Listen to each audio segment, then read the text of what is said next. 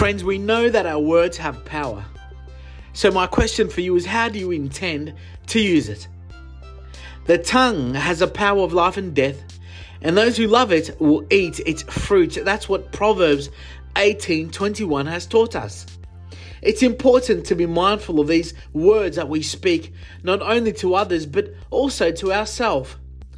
And the words that we speak, it has the power to build us up or tear us down, and that of others too. Daily, we need to make a habit to speak words that give life, words that affirm the good in others, words of love, hope, confidence, encouragement, and positivity.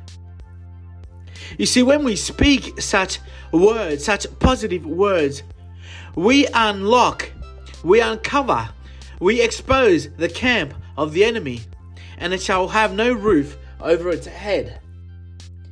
You see, when you're positive, you attract the good things. So much so that adversity will not know your address.